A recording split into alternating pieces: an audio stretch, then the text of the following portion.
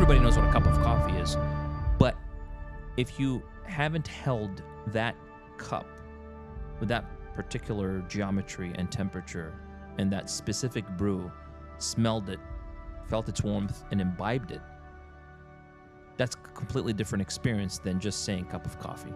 So that's beyond labeling.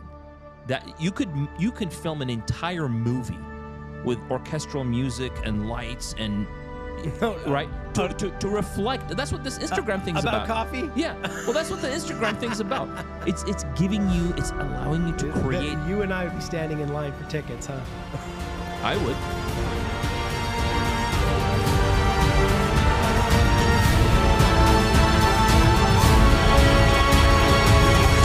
Welcome to the QR Lab.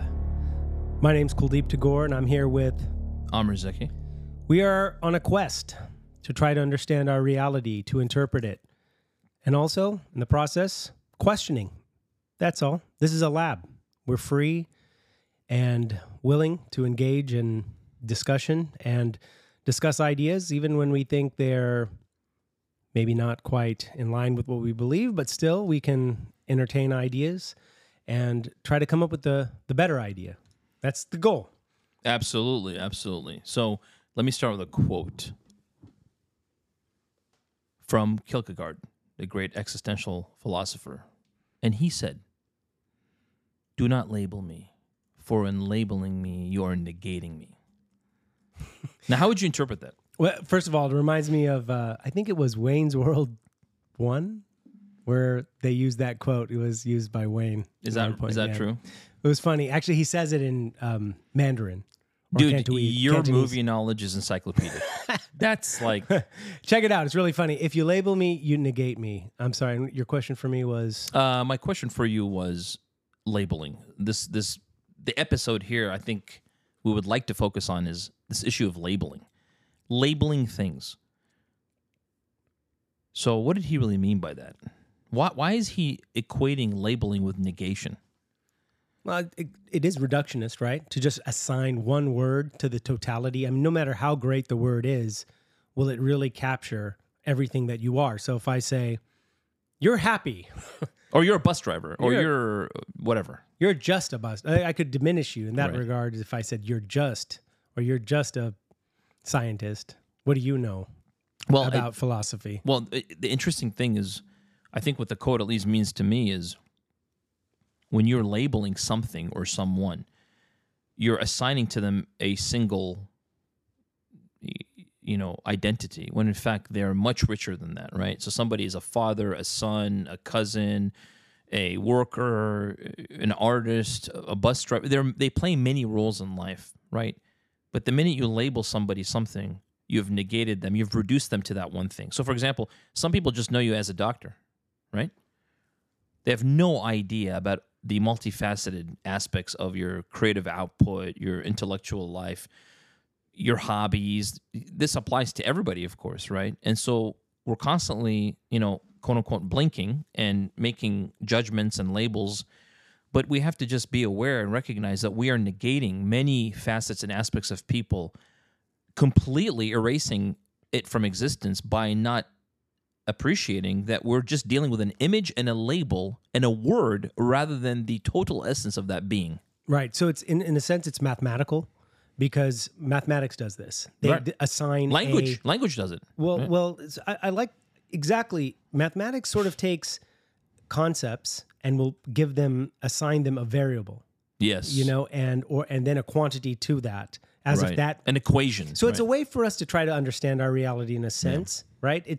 It kind of comes down to a lot of what we talk about here in regards to trying to get things down to a very basic level so that we can understand them. But then by doing that, it doesn't really explain the So what happens when you label a disease, right? Do you really understand it, or have you just reduced it to something that... It's reduced. It's reduced, right? But it has to be reduced in some sense, right? Right. You do have to assign labels to things to some degree. To understand them. The problem is when we assume that label is the sum total, or that you fully understand of the concept. Right. That's why, like in my own diagnostic thinking, I always keep the loop a little bit open. I never fully close on a diagnosis unless it's like 100% clear. Somebody which could is throw rare, in a new variable there, which would make you think right? could actually change your entire. Yeah, that's right. Or the disease can evolve, or another disease can emerge, and it can overlap. So basically, what you have to do to be a really good clinician is you have to constantly reassess what you think you understand about that case, and do it really critically. I think I remember a case from when we were in residency together where I think you observed the symptom of platypnea and were able to completely change the diagnosis from one thing to the other when you saw the actual sign, I should say. Yeah. I mean, there's been a lot of these cases. I don't remember that particular one. Maybe you do, but there's been so I think many it was a examples. hepatopulmonary case. Yeah, maybe that's what it was. Yeah, that's there's just so many great examples. But yeah, this issue of labeling has so many facets. Because let's take, for example, something that we commonly deal with, which is when people say, "Oh, I just believe in science," or somebody says, "Oh, I just believe in what my religion tells me," or what have you. Now they both have validity, right? But that process itself is also in its own domain reductionist, in its own domain labeling, in its own domain not giving you the full picture. Now, even if you included all domains of knowledge, you're still not going to get the full picture because the reality is much more complex than that. So you have to have a certain level of humility when you're saying, okay, this is what science is telling us, but I understand this is not the full picture. You have to have a healthy level of skepticism and respect for the fact that these are labels. Right? These are mathematical descriptions. They are labels. They are things. They are utilitarian. They allow you to solve the puzzle, solve the problem, give it a label, give it a treatment, whatever the issue is. But at the same time, it is reductionist, and it is reducing the complexity of the problem into something manageable, but you're still somewhat in the dark. Don't we do that every day, though, All the time. medicine? In medicine, haven't we just essentially reduced Everything. You have to, right? and then trying to apply that to Right. a clinical situation? Like if you took a flower, for example, a flower, and you had to describe it to somebody, how would you even describe it? Or any object? You say, well, it has these red colored petals, and they have these little vines in them, and it flops in the wind in a certain direction that gives an essence of beauty. And in the sun, it has different colors, right? Right, but if you show them an image, That's and it. and you attach maybe a little music like you did on your a little movie, on your Instagram page. yeah, a little movie, a beautiful little vignette of Photoman 10 needs to go public. Yeah, that's right. It's basically a video, short little 10, 15, 20-second video that has a message and It music. conveys so much. Yeah, the that's only it. thing that would be better, because in that context, you're sort of creating the experience for the person. It's not labeling, right? You're just giving them something. In a sense, you're applying labels, because in the social media space, that's what we do. Let's examine this in terms of what you presented. Right, here. right. You are assigning labels. You're saying, look, this should be interpreted as beautiful, effervescent, calming, peaceful. There is just sort of you are presenting something objectively, but you put slow motion on it. The way you shot it, there's a certain camera movement that accentuates Right. the Its natural beauty its or natural whatever. beauty Yeah. and shape, and then you assign music to it. And then Yeah. at the bottom you say, you give a description Yeah. that is exactly labeling Yeah. what you want people to see this as. Something dancing in the Right, sunlight. but there is an element of objectivity there, and I think that this is a really great discussion for me, because it's one of the things I love about film. That film has the power through either means, right? There's a quote that says that politicians, they use deception. They take the truth and turn it deception, but like art uses deception to tell the truth. Yeah. I'm sorry. If no, somebody I knows understand that. Yeah, exact that's quote. a great, yeah. It was actually used in the movie V for Vendetta. Yeah. But the point is just that you can utilize this idea of labeling, or even some element of deception or incomplete description, to tell a truth about the subjective quality Industrial of light and magic, right? yeah, exactly. Yeah. But if you were to just take a shot, right, in real time, this, I think, what a lot of art calls still life, They're trying to create that moment for you. Nothing spectacular. No, this is just like if you turned your head, you would see this object here. But could you appreciate this for what? Some essence about it, Yes, right? exactly. Yeah. No, I think it's very interesting. There is a utilitarian and philosophical application of labeling. So at once you recognize labeling can be reductionist and destructive and negative. At the same time, it's highly positive and useful. Because if I can label an entity, an object, a disease, a town, a technology, I've now given it its location in space and time. So other people can objectively refer to it, and we both know what we're talking about, right? Which actually gets into the miracle of language, which is a whole nother topic, which we're not getting it into. I mean, would you say in a sense that language, that's totally all labeling. all labeling? Language is the science of labeling. I mean, it's a mysterious, bizarre phenomenon. Actually, That's a great quote there. Language is the science of labeling. Yeah, write that down. Write that down. Are we recording this? No, just kidding. Yeah, I mean, the modern genius, of course, in linguistics is Noam Chomsky. Everybody knows his contributions, but yeah, he's amazing. But getting back to the train of thought is labeling mathematically, scientifically is useful. Getting around, like I said, labeling things and objects and people. Yet at the same time, when you label a thing, we talked about this actually, I think in the first podcast about language and how when you label something, you're essentially taking away its essence and its being and replacing it by the symbology of that word. So for example, you say, here's a cup of coffee. Everybody knows what a cup of coffee is. But if you haven't held that cup with that particular geometry and temperature and that specific brew, smelled it, felt its warmth, and imbibed it, that's a completely different experience than just saying cup of coffee.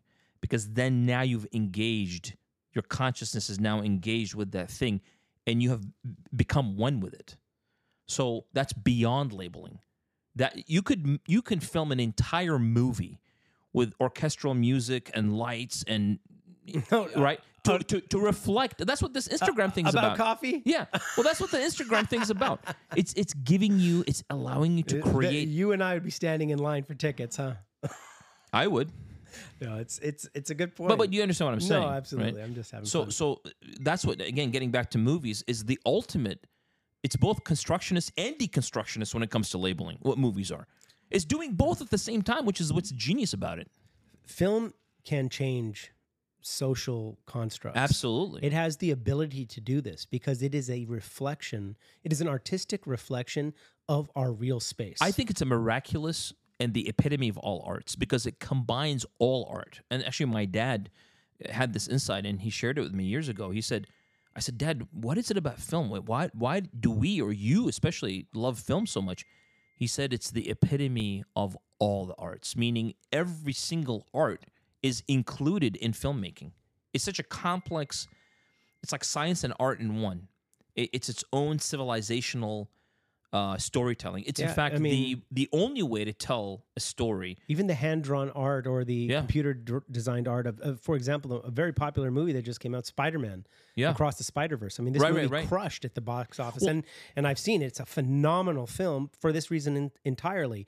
It doesn't use real imagery of it's all graphic art. It is, but it's miraculous in terms of its construction, its voice work, the filmic angles, use of film, the way they present space, music, phenomenal.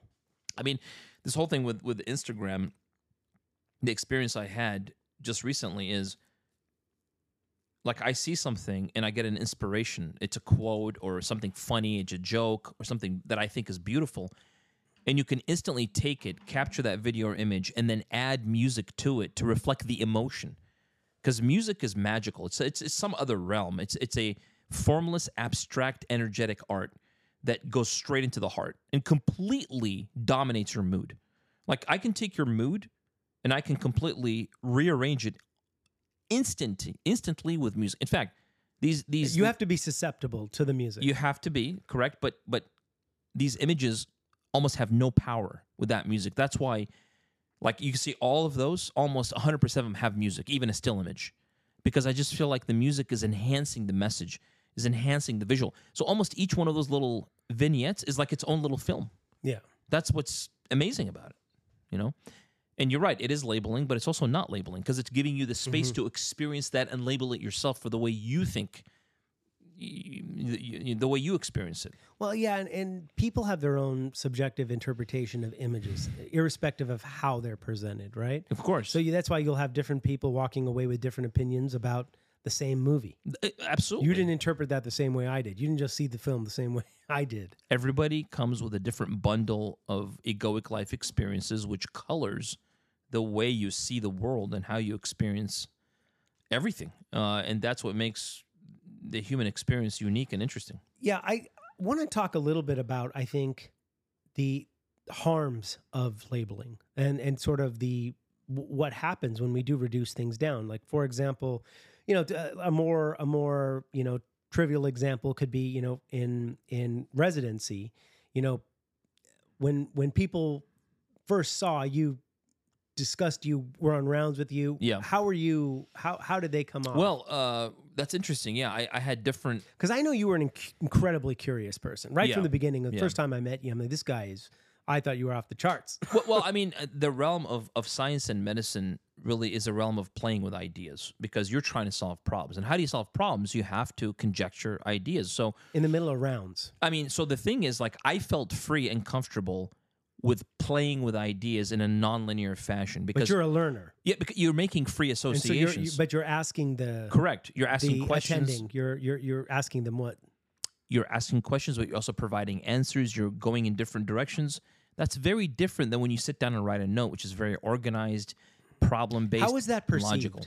Yeah, so some people perceived it as being unfocused or somewhat scattered, but at the same time they recognized. So were those the labels that they... Yeah. So they would. Did you feel like those labels carried? They ultimately didn't have a final impact, but in some people it did affect me negatively. So I'm just saying, I'm asking these questions because they're essentially illustrating my point. Even though I think it's just a more, in this case, maybe not as harmful. It was a little bit more, but Yeah, still, it's a peculiarity. It was a Yeah. way. It was a way of putting you in a certain category, and by putting you in that category, it keeps people safe. Well, what happens Perhaps. is... I don't know. When you're unconventional in your thinking and in your style, people feel even stronger about labeling because they want to, like you said, create a safe space for how they're interacting with you, because it's a little bit unpredictable when someone is coming in with ideas and different associations and creative thought process that is not necessarily going to impact the clinical things you're doing, but it's necessary for discovery and learning. Because how do you learn? You got to make associations, right? So you're typically taught in most of your education in a very linear fashion, logical, linear. Yet there's other ways of thinking. Of course, you need logic, you need linearity, right? But you also need free association and nonlinear thinking in order to make the best associations and discoveries and things that are maybe unexpected. So everybody has a different process. And so if you are free to share that and you don't edit as much because you're in a process of exploration, that throws some people off and says, well, but then when you sit and read the notes, like, it's very organized, very logical. So both are happening at the same time. So yes, people can label and say, well, It's part of the reason why I think that psychiatry or psychology can be weaponized absolutely against can. people. Yeah. And big ups to my cousin I met in Toronto. But I do think it can, because when you have behavior that might fall outside of The norm. the Yeah. norm. Oppenheimer, I'm reading American Prometheus Yeah. right now in anticipation for Christopher Nolan's film. He was he had qualities of being very depressed and being kind of a dark. He had some darkness to him. Although he was very smart, right? Academically. Oh, yeah. I think that's an understatement. He was exceptional across the board in his classrooms. I mean, Right. there was no question his teachers thought he was. But his personality and mood was But very he different. had Right. these elements, and it becomes easier to just label people. In fact, he was labeled at the time with dementia precogs, which I found out essentially was the term for schizophrenia Yeah. in that time period. And it's interesting because I find it hard to believe that somebody who did what he did was given a label as nefarious as that. Well, I mean, as perhaps even being a schizophrenic. I mean, why? Like, why would maybe I don't understand what they were actually. I don't. I mean, the book doesn't go into tremendous detail about that, but it's still a form of we don't understand this behavior, but we need to label it. We can't just take it for the qualities that it is and try to understand it as its new own separate unique entity. It's much easier, or at least in terms of categorization, to put it in a category and label it and say this is what it is. Like take the term ADHD, which I think is completely fabricated, and it's just pathologized. I had ADHD, except that term didn't exist when I was a kid. But the fact that who has that? I was disruptive. I was sent to the principal's office. Impulsive. But yet still scoring the highest on all of the standard academic achievement So tests. they pathologize something in the that's highest not reading pathology. group, highest math groups. Yeah. But I apparently would have been diagnosed with this, and then maybe even given some sort of medication, Adderall. some methamphetamine that would supposedly help me. Now, I know that there are certainly cases where it has helped people, and I'm not trying to diminish that at all, but the concern still arises for what I was talking about in terms of the weaponization. See, like, look, if somebody has diabetes and I label them a diabetic, that's backed by hardcore science. Sure, yeah. There's no qualitative aspect to that. There's no written criteria. There's molecular It comes down biology, to right? Correct. Yeah. I mean, there's molecular biology. We know about insulin. We know about the glucose transportation. We know about metabolism. We know down to... There are implications that I can actually quantify. There are measurements that I can actually... There's nothing subjective about it. It has a mortality outcome that's very severe and serious, right? So if I label you a diabetic, it's based on these... scientifically and it's based important criteria. for us to do that. I'm not trying to hurt your feelings. I'm like, Right. I need to tell you this so that... Whereas I do have some issues with the way... Not with the way psychiatry is developed, but how it could be developed and has been in certain instances.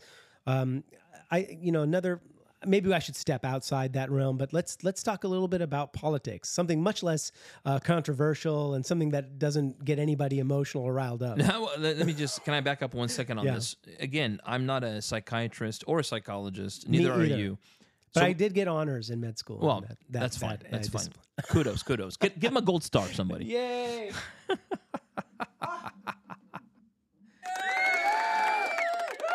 Okay, you got a gold star.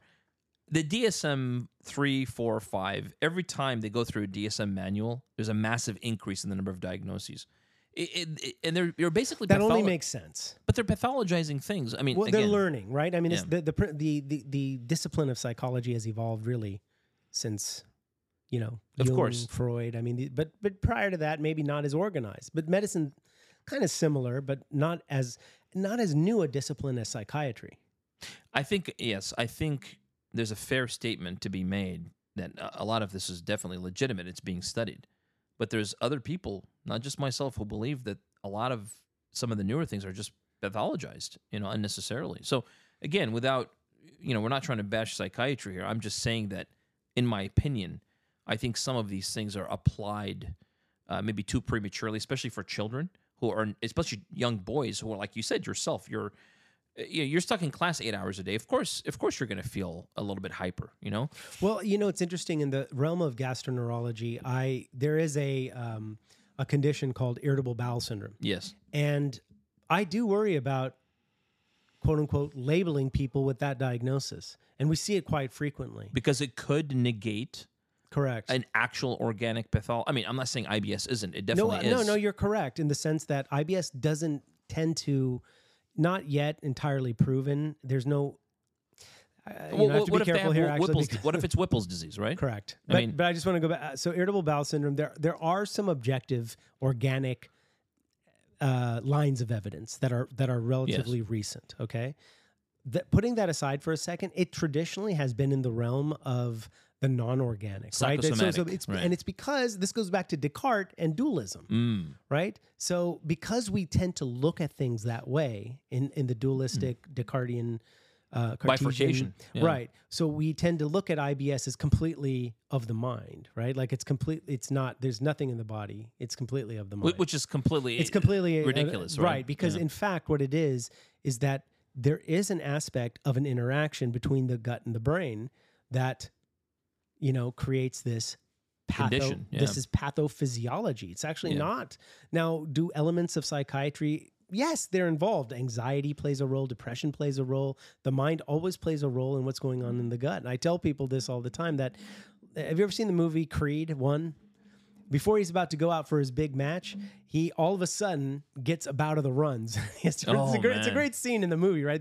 They're building this up right before his first match. I think it's his first match. And then he's like, okay, I got to go. And he has to go to the bathroom and has diarrhea. Yeah. Did he just get some sort of disease? No. Did he eat something for lunch that was bad? No. This is the interaction. Anxiety. Yeah. Yes, that created a actual physical output. Yeah. Exactly. So absolutely. I do think there's problems with labels, like irritable bowel syndrome turns into this. It sort of becomes, for lack of a better word, iconicized as something that is just in your mind. Well, let's go deep. Listen to the term.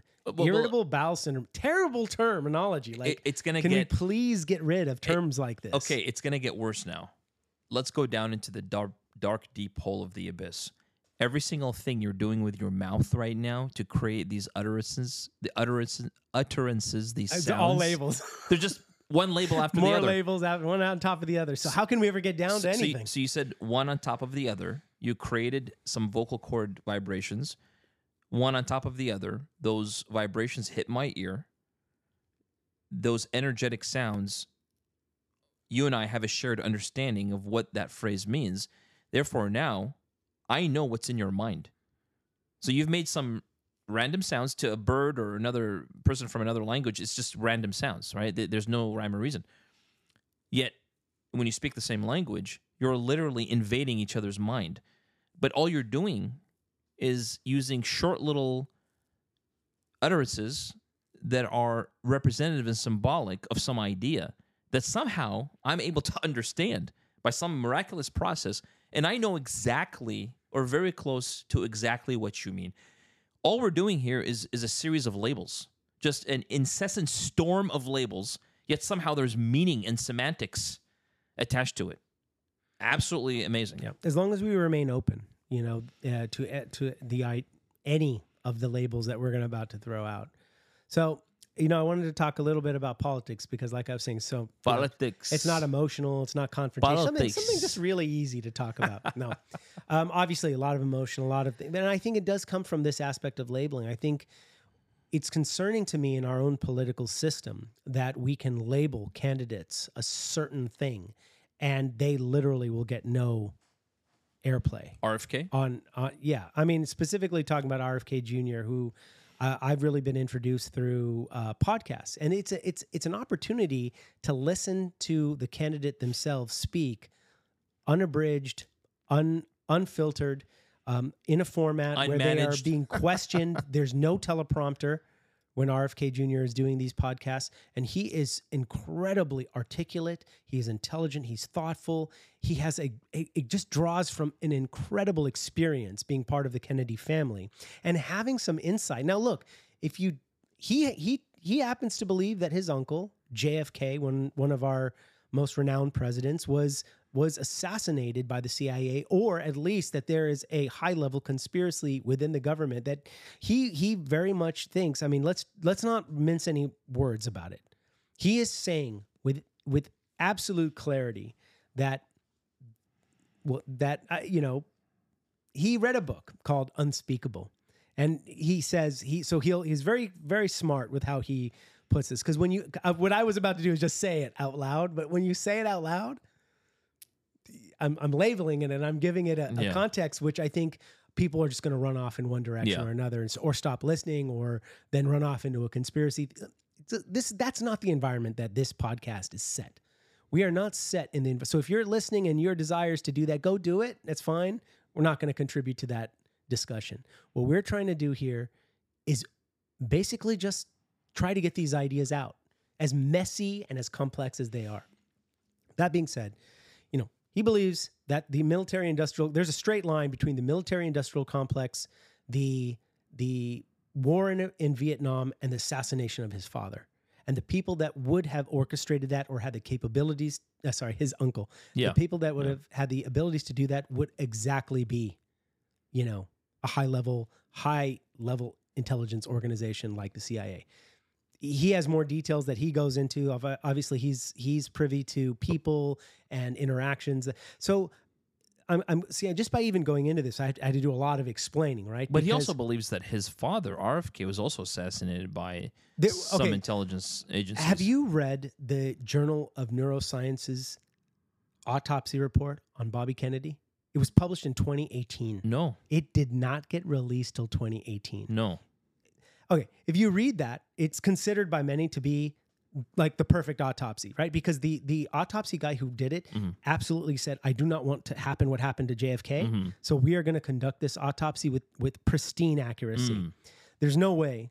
After reading that autopsy report, I mean, there's no way you can walk away and say Sirhan did it. Right. There's zero. Because he was shot essentially point blank. He was shot not point 5 blank feet away, from the back. Right. And into it at close range. And Sirhan was in front of him 5 feet away. So it's impossible, right? Sirhan was probably about 2 feet away from him and shot another guy and then emptied his bullet. Emptied all the bullets in his gun. But there were 2 shots that were believed, I think, one hit the guy who was with him. There's another guy that was there that got hit in the head, didn't die, actually survived. And they say it shot Kennedy. Yeah. But there's like a shot that blew out his mastoid from the. You know where the mastoid is anatomically? Yeah. Where is it? Way back. Right here. Yeah. How is Sirhan going to hit that from with a muzzle burn on it? Basically, with that autopsy report, it's over. Obvious. It's over. Yeah. Anybody with don't even. What's the you're going to say I have a until this day. If you go on Wikipedia and try to see who killed Bobby Kennedy, it will say there it was Sirhan. This is complete nonsense. Okay. So hold on. Let me try to bring this together. So forget it, man. Bringing it back to labeling. You sort of went off on several different tributaries here. The question is, well, it's illustrating the point of labeling and how dangerous it is, right? So what does RFK Jr. get labeled as? A conspiracy theorist. Correct. Even though the evidence is like very strong. And news outlets, major news outlets, like the New York Times, don't give this any credence. They totally give this zero. They're unjust. They're not journalists. No. They're propagandists. Exactly. Like okay, look, I'm not saying the New York Times is pure propaganda, but if you are publishing an assassination piece on RFK Jr., a hit piece on him, where you're saying these things about him without citing the evidence for it, that's a hit piece. You're basically dumbing down the information to label it to tell me exactly what to think. So these are the dangers. Yeah. These are the dangers of labeling, and I think this is what Kierkegaard is. Kierkegaard, yeah. Do not label me, for in labeling me, you're negating me. It is a negation. I mean, even actually a positive label. So somebody can say, "Oh, you're such a great actor or a musician or whatever." In a way, even a positive label is a negation because they're not considering all the other aspects, maybe even some negative or shadowy aspects, right, of the totality of that being. So, but that's okay though, right? Just focus on the positives. No, you can't. No, but I'm saying, like, of course. Conventionally, right? Well, conventionally, we love labels that are. Nobody's going to complain if you gave me labels like genius. Like if people were labeling you as a genius. I think you have to take it. Honestly, you got to take everything with a grain of salt because. What if somebody said you're moody? Oh, yeah. Hey, what do you think of Amr? He's moody. Yeah, sure. So that conjures up picture in your head. You can't dark believe it. Cloud. Somebody who's maybe a little ambiguous, who's unsafe, who might yell at me or might turn away or might furrow his brow at me. That's like. Are you describing yourself? No, but again, getting back to it, positive compliments, negative, critiques, they should be weighed properly, right? Because some of these can be very useful. They're not all true, and they're also not all false. I think the aware, balanced person has to look and say, okay, this is probably true. Maybe I got to work on these elements. And these, these positive compliments are exaggerated as well, right? I mean, there's exaggerations on all ends. I think the reality is you just have to be realistic with yourself, with your everything, wherever you're at in life. So I think what's healthy. There's a great term here. Don't believe the hype, and definitely don't believe your own hype. Exactly. Like it's okay. Now there's a difference. Let me actually flush this out. Let me point something out. There is a big difference between being enthusiastic and excited to share something versus the ego where you're trying to show off and you're like, oh, look at me, look at me. It's a completely different attitude, energy, and mental posture. Because there's an innocence in enthusiasm, right? There is an innocence in saying, look at this amazing piece of art that I produced. And you simply want to share it because you're like a child in a sandbox saying, oh, look at this. This isn't how great. Experience what I'm experiencing. Feel what I'm feeling. Because you want to share that feeling because it's such a great feeling. That's enthusiasm. Really mean in theos means to be inside of God, right? Enthusiasm. Oh, come on. You hit me with a harp? You're crazy, man. You're crazy. No, but enthusiasm in Dios, which means in God, to be swimming inside of the essence of God. Who would not want to share that, right? There's a big difference between that and somebody who is doing it for egoic reasons, which is really a negative. It's actually a negative. So that has to be differentiated. So when you're dealing with people and you got somebody who's got ideas and is excited or enthusiastic about whatever they produce, there's an energy there that's very different than someone who's just, showing off, which nobody likes. I mean, you'll never meet a person who likes somebody who's showing off. It's such a negative aspect because it shows the deficiency in that person, right? And so, again, labels. Everything is labels. The question is, what is the semantics behind the label? So what is the meaning applied to the signpost of that label? That's what it comes down to. And on that note, Here's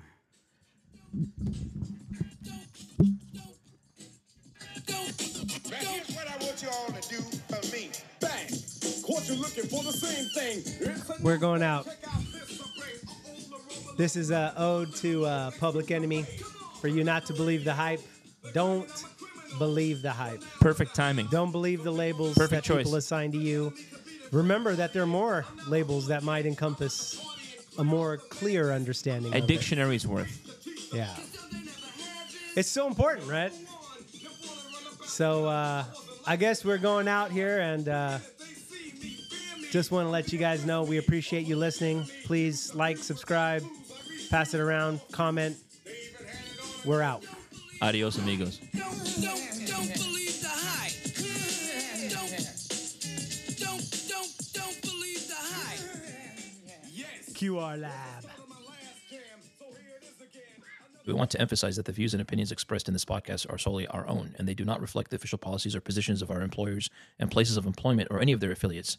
Additionally, our discussions on this podcast should not be considered professional advice or endorsements of any particular organizations, products, or individuals. We're here to share our thoughts and stimulate conversation, but we encourage you to do your own research and form your own opinions.